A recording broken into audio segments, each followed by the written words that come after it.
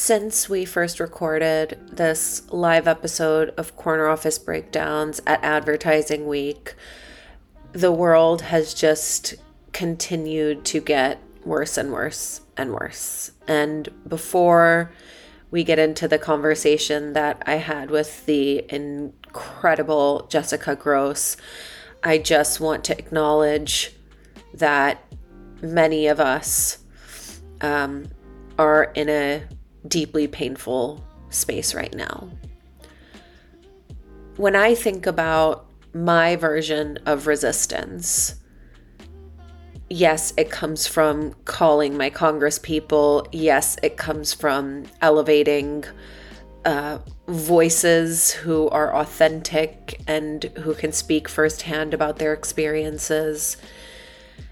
And also, I believe my version of resistance is a resistance of how leadership in corporate America and professionalism have come to life over the last many, many decades, and helping to envision and reimagine and sort of reinstate a new form of leadership in the world.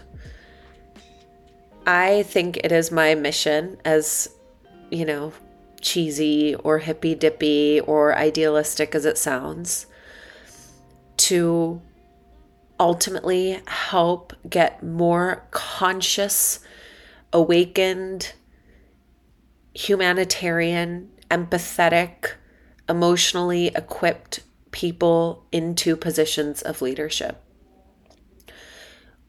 In some conversations, that means mothers or parents. In others, it means people who have experienced oppression and have found ways to overcome and succeed and, incorporate a goodness for humanity in what they do.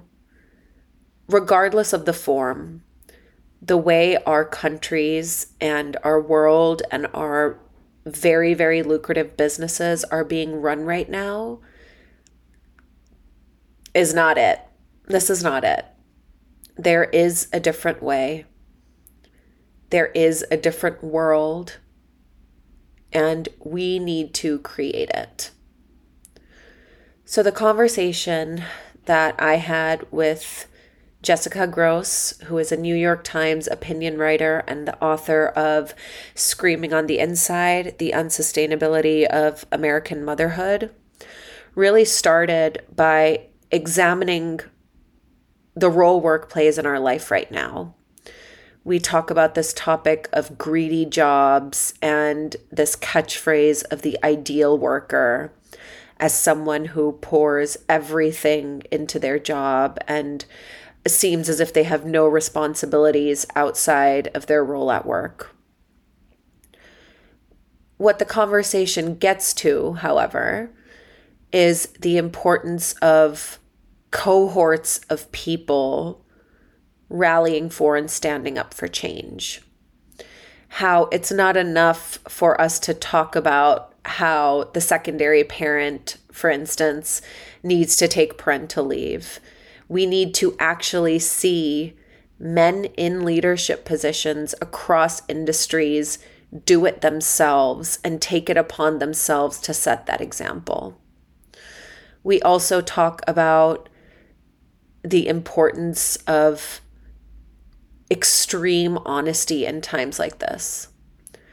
We do not need to be going around pretending to have a doctor's appointment or pretending that, our babysitter called out or we have to take the dog to the vet. We should be saying point blank, I cannot work today because there is a humanitarian crisis going on and I am in a deep state of mourning. I get businesses need to keep going. I get that, the world spins madly on, as they say. But if we as individuals take a moment to stop and enough of us do it, the world may have to stop for a second too. So that is the essence of this conversation. Jessica Gross is an incredible thinker. She is one of the most important thinkers of our time, in my opinion, when it comes to navigating parenthood and personhood and professionalism. And I am so grateful to her and the New York Times for taking a chance on me and engaging in this very important conversation. I hope it resonates with you. I'm so curious to hear what you all think. If it is not the right time to listen to it because there are plenty of other things that are requiring your attention and your emotion, I could not understand more. Save it, come back to it later. And until we speak again, I am sending as much love and kindness and hope for peace out into the world.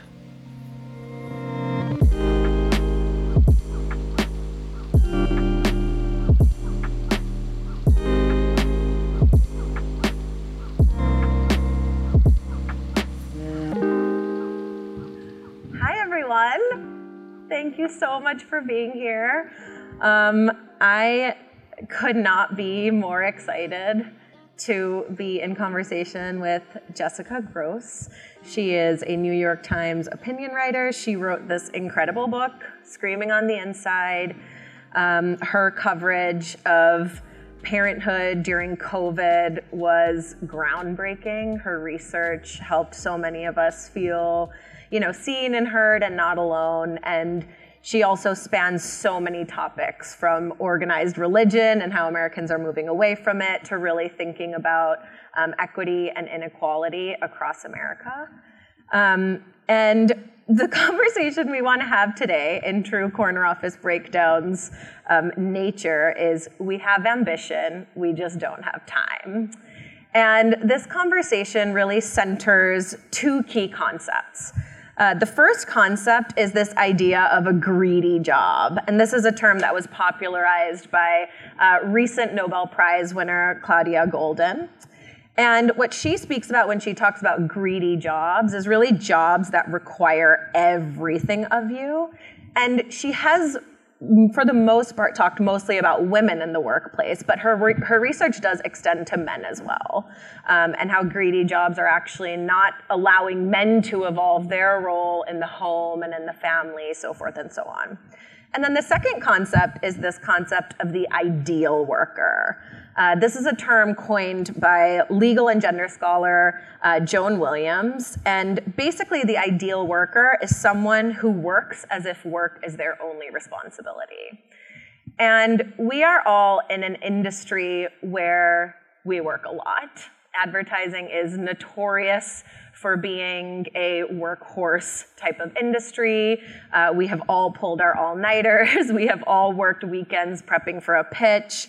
And so this is about taking these two topics and really trying to think how we can analyze them, dismantle them, and really focus on new ways of working as we move forward. So, Jess, your work has covered both this concept of the ideal worker and this concept of greedy jobs. And so one of the things I want to start by talking about with you is, as we look at the most successful people in our industry, and this goes far beyond advertising, if we look at the most successful people in corporate America, many of them, if not most of them, have sort of succumbed to this idea of greedy jobs. They've let the jobs be greedy. And they've sort of adopted this idea of being an ideal worker as a badge of honor. They are proud of their hustle. They boast about how late they're working, how early they're working, all of the travel they have. And even if it pains them to talk about, like even if the internal experience of that isn't necessarily making them feel great, the way it's projected is that it is something to be put on a pedestal. So my question is, from your research in this space, how did we get here? So it's like, how far back do you want me to go? But I do think the division during the Industrial Revolution between the domestic sphere and the public sphere, and the domestic sphere as a space only for women, and the public sphere as a space only for men, was really the beginning of it. Yeah. So, obviously there are women, usually women of color, immigrants, who always worked. But that's not what society valorized. That is not considered the ideal, somewhat even to this day. So all of our systems were built out of the expectation that there would always be a woman at home taking care of all of the domestic responsibility. Right. And even as women have flooded the workplace at all levels, starting in the 70s and just increasing fairly exponentially until today. Yeah. And it's plateaued in large part because we cannot get away from this idea that it is still primarily a woman's job, a mother's job to manage all of these domestic responsibilities. And if they have a paid job outside the home, then, well, you're just putting that on top of it. And right, so, exactly. Again, vast oversimplification, but that's pretty much how we got here. Yeah. And the role of kind of domestic labor was also never really realized as real labor, right? The work was seen as less than. It was never actually quantified. It was never part of the gross domestic product. Yeah. So there was a movement, by some feminist economists and scholars, in a couple decades ago to quantify it, make it part of the GDP, and it just never took off. And Anne Crittenden, who wrote a book called The Price of Motherhood that came out 20 so years ago, talks about this at length. And so, we just don't include it at all. Yeah. And I think the concept, why the idea of greedy jobs and the ideal worker resonated so much with me is because it feels impossible when you have to kind of compartmentalize your life and all of a sudden have more responsibilities than just your work. It almost starts to feel impossible to succeed. Yes. It feels like it's impossible to get to a certain place. You reach a plateau, you can't move beyond it. And if you were to move beyond it, you have to literally sit down and think, what am I willing to sacrifice? Is it time with my children? Is it my relationship with my partner? Is it my sense of self? Is it my sanity? And so, people talk about the motherhood penalty. But for me, it's far beyond that. It's not just about how much we get paid and how much value we seem to bring to the workforce. It's also about the pure load of everything that we take on. And again, to the title, we have ambition, we just don't have time. Right. We all still want to do exceptional things in our careers. We want to be successful in a way that feels aligned with who we are, but it almost feels impossible to find a way to do that. Right. And I think that the reason for it is we are accepting a bunch of assumptions that were baked into the workplace that are simply untrue, and they've been proven to be untrue. So one, knowledge workers, and Microsoft actually was the one who commissioned this study of their own workers. Knowledge workers, so general white-collar workers with desk jobs, 6 hours a day is the most that they can be truly productive. And so these long hours are really just for show. You are not doing better work. There are diminishing returns. Right. The longer hours you're working. So, it's not just like a theory that it's better to work more reasonable hours. It's actually been shown to be true that, you're not going to be doing, I don't know about you, I'm not doing my ideal work at 2 a.m. No. So I think that's one assumption. A second assumption was completely destroyed by the horrible natural experiment that was COVID. So I think there was this idea that you can't work flexibly, we can't change the way we've always done things because that will destroy everything. Yes. Well, guess what? Tons of people started working from home, different hours, and certainly there's some heterogeneous results, but overall we're shown to be just as, if not more productive. Right. And the other thing that happened was more babies were born because people actually had time with their spouses. Yes. And men were more involved with their children who were working from home. And so those are 2 studies that have come out in the past couple years showing that actually this did make a difference. And I think when we only talk about this as a mother's problem, as a women's problem.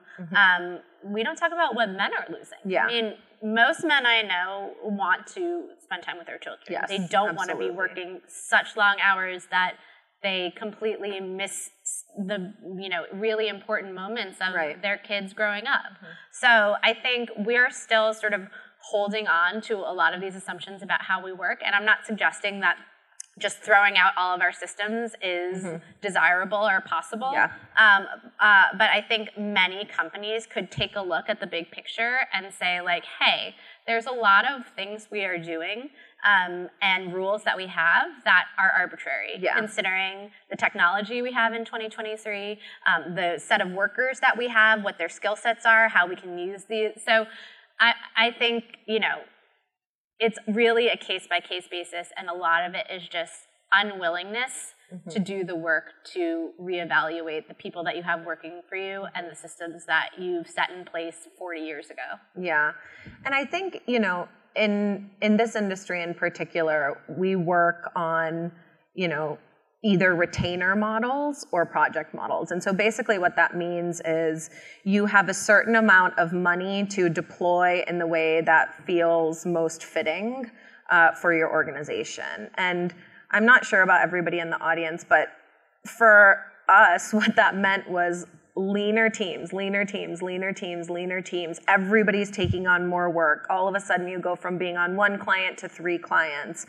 And so the actual operational model of a lot of client services-based companies is sort of intrinsically built on maxing out your people to then max out your profit. And so even, things like remote working and return to office, which we just talked about, is a whole conversation in and of itself. But there is just so much more control that can be put on a workforce if you can see them. And I remember at one point in my career, one of the CEOs I worked with was like, yeah, I like to have my people like right outside my office so I can be like, hey, Ambika. And I was like, so just like whenever you want, like on whatever whim, if I have headphones in, if I'm jamming on something, like it doesn't matter because I am needed. And so I think this industry, and most of us are this industry or adjacent here, so what are like overarching ways we need to think about loosening the hold jobs have over our lives? And I'm not talking about being like, F the system, like we're quitting, we're all gonna go be entrepreneurs. Like, I need health insurance, y'all. Like, I need health insurance. I need to know I have money coming in for my children. Like, that's life. Not all of us have the ability to just fully go off the grid and pursue something outside of systems. So if we look at how most of us work in kind of corporate or at least, company-oriented environments, what can we do to start to think about our jobs in a different way? Well, I mean, I think one of the first things I always recommend is like banding together with fellow employees, because nothing is going to change until the people at the top agree to it or are enlightened. I think some of that will happen with time. I think when, people of our generation become leaders, I do think you see a different attitude towards the place of work in your life. So some of it is just, with time will change. These are big changes. The rate of technology is happening so fast. There's so much going on in the world. It takes time. Yeah. So I think there is always strength in numbers. So if there's a specific policy change you want, if there's a specific way of working that you think would benefit both the workers and the company, it really is so much more effective to have several people asking for it at the same time. So I do think, that's one way.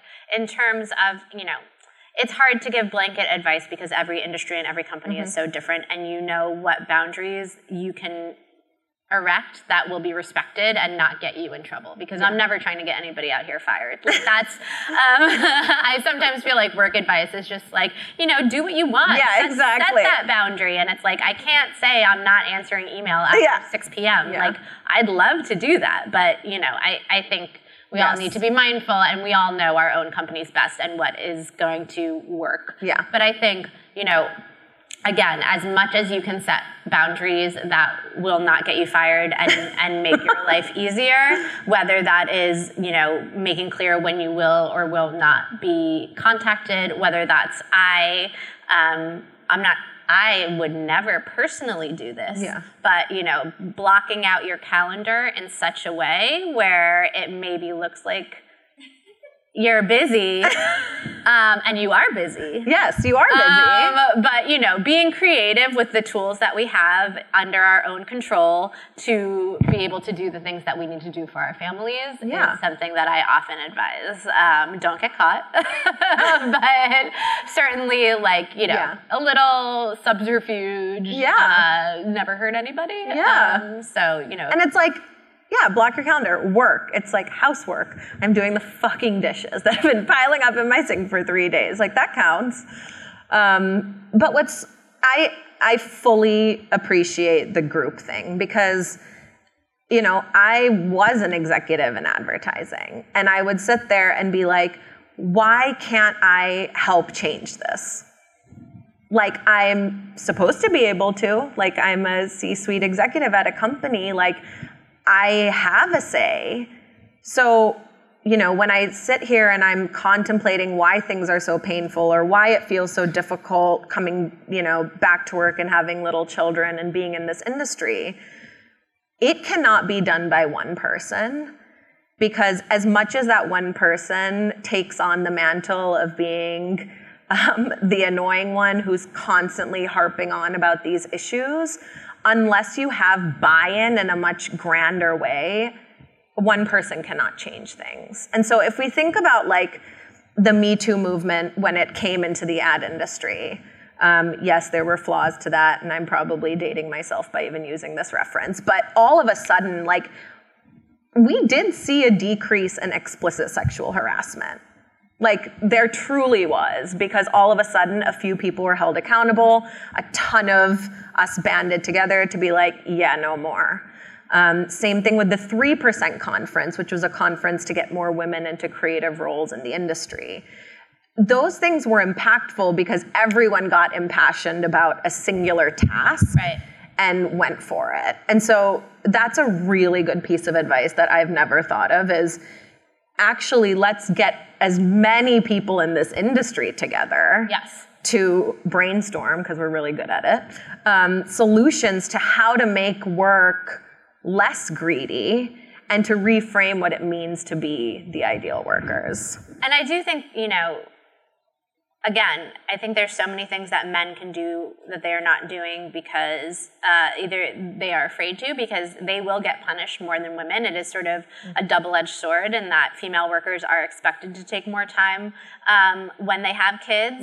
And so they're punished for not doing that, but it is more acceptable to ask for flexible work to sort of get, I don't want to call them entitlements, whatever you want to call it, to help you, manage your life. But, I've interviewed many men who say there's paternity leave on the books. There's 6 months paternity leave on the books, but nobody takes it. Because absolutely. If you take all of it, you will absolutely be punished and seen as, not fully dedicated. And so, in a situation like that, a man in upper management needs to showily take the full 6 months. That is the only way to change it, because that sort of messaging comes from the top about what is appropriate and what is expected. And so again, it's we only have so much power to change systems that we're not at the top of. And so I think that's a place where men who do have power need to say, okay, I'm going to actually do this and make sure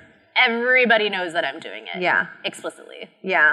And, the chairman of Advertising Week posted something on LinkedIn the other week, just in preparation for the event. And he said, something I've said a few times too, is we have access to huge amounts of money and huge megaphones working in this industry. And so, even if the one executive at the tippy top of a holding company in this industry sets the precedent of taking leave, we have other venues to also create conversation and change. So maybe, whoever gets the next brief for what is it, Hims or, Harry's or Dollar Shave Club, like whoever gets that brief, is there a way to utilize that brief to actually have an important conversation? Because we are all in this industry, I hope and I believe, because something in us wants to shift conversation, not just because we want to sell whatever product we are working on. And so this is the approach I took for the last 5 years of my career, is like every brief I was like, okay, how can we solve world hunger? Okay, how can we solve like the motherhood penalty? How can we solve that nobody knows anything about breastfeeding? Because we can. And so that's one thing I would encourage everyone to do, like every brief, like, okay, if it's a banner brief, maybe less so, but like every big meaty brief you have, just ask yourself, what are the big things we are trying to tackle as a society, and is there a way to help move the conversation or add nuance to the conversation through this work?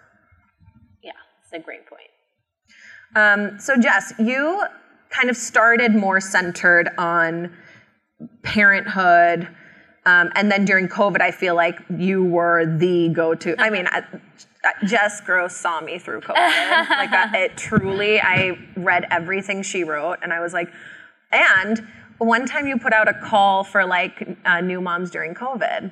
I don't know if we haven't talked about this. No. And I had just had my baby in May of 2020, and you were like, how are moms who just had babies during COVID feeling?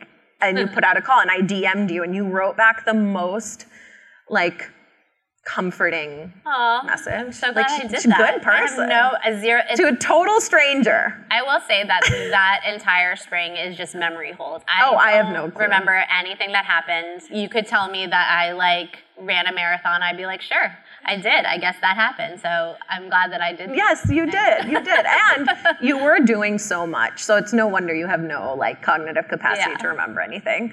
But you also are expanding beyond just the realm of parenting to actually think about what is happening in the world outside of just the parental lens. And, I think so many of us it's a bit of a mind fuck to even be in this sort of environment and be having conversations that are so commercially driven when there's a literal genocide happening. And innocent people are losing lives in multiple places in the world. And how do you think we can start to bridge the conversations of work with how to actually work in a world in which we are constantly confronted with these deeply human catastrophes? Yeah. Well,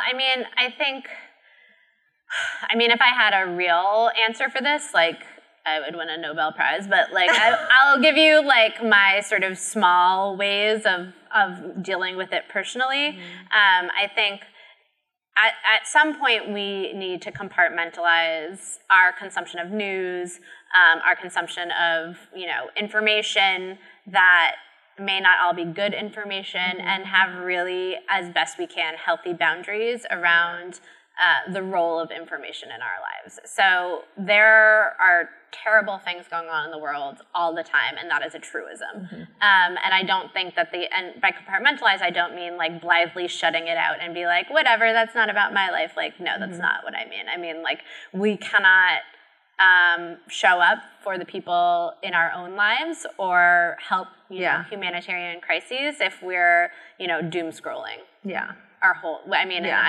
I have suffered from this the past week or two. It's just been terrible. Yeah. So I would say like healthy boundaries around the information that you are receiving, mm-hmm. but it's also, we all have different skills. We all have different identities and how we're showing up and who we're showing up for. And I think it's thinking really hard about who you are and what you personally can best do to help in any given situation. Mm-hmm. Because I think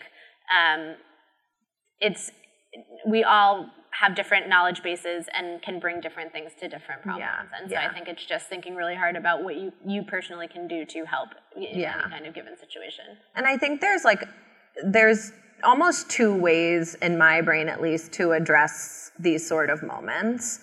One is helping, and we should all default to action when we can and when we feel equipped and educated enough to do so. But it's not just about help, it's also about healing. And, we are going through a lot as a society. And, yes, on a grand global scale, but also, people are losing loved ones. Like, people are, going through a lot of mental health issues. Like, women in the workforce have 2 times more PTSD, stress, anxiety disorders than men. And I just think we also need to be able to fully acknowledge that we are sentient beings in the workforce, in the sense that, like, you can say, I need a mental health day. Yeah. This crisis is really affecting me and it needs to be okay. Or you need to be able to go to a client and say, hey, we need a few more days. People are having a really rough time. Like, we all need a day to just take off and breathe or talk to our families or grieve or whatever it is. Because just carrying on is actually not doing anybody any favors. So it's okay to say, I need a second. Well, I do think that is one of the lessons that we did not all learn from COVID, which I do think that we've had a bunch of changes, and I do think flexible work is now ascendant. The opinion section, which is what I work for, just ran a piece this week where the 5-day in-office work week is dead. It is not coming back. Stop playing, which I think is probably correct. Stop playing. But I do think at the same time, I see a lot of lack of acknowledgement about what everybody just lived through. So, I cover often mental health, especially among children and teenagers. Mm-hmm. And, there's been tons of information. The mental health of teenagers was not great in 2021. Mm-hmm. And all of this panic. And it's wouldn't it be weirder if their mental health was good in 2021? Yeah. Do we all remember what was happening? Which is not to say it is not serious and we shouldn't address it. But I think some of the outsized reaction feels very strange to me, because it's did we not all just live through this same thing? It's normal. It's not something we should pathologize necessarily, that they are reacting to their whole lives changing overnight in a very frightening way. Mm-hmm. And so I think it would be healthy for everyone to acknowledge that, so many people in that scenario lost family members and were terrified and got incredibly sick. And it's I think that there is some segment that is just, we're back to business as usual. Everything is the same. And it's that weathered a lot of people. Yeah. And so I think one of the lessons that I would love to have all of us learn is that, we are human. Yeah. That was a deeply human moment that I don't think anyone was not touched by it in the entire world. And so, I think that's one lesson that we should do a little bit more work in taking away. Yeah. It will never be back to business as usual. It cannot ever be back to business as usual, because if we walk away from a global pandemic having not learned enough to change the things that were causing us pain or causing us these deep feelings of isolation and suffering and depression, and we learned how broken the healthcare system is. If we are back to business as usual, that in and of itself is a failure of humanity. And so I think we can utilize these horrific moments in the world to actually critically think about how things need to get better. And even if you're enforcing or reinforcing it on a micro scale, being I need a day off to process what is happening in the world, that says something to people. And not saying I caught a stomach bug, or I have to take my dog to the vet. Don't lie about it. We don't need to make excuses anymore. This is enough of an excuse, because the biggest thing that we need to do right now as a generation, which I'm assuming many of us are part of the same generation, give or take, is revolutionize what work looks like in a way that is more human. I couldn't agree more. We have 25 seconds left. Well, in the last 25 seconds, everyone buy this book. Oh, thank you. This is Jess's book, Screaming on the Inside, The Unsustainability of American Motherhood.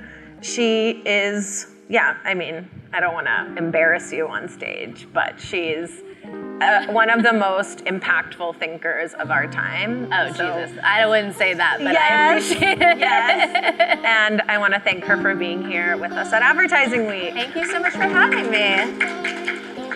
And thank you all for coming. Yeah.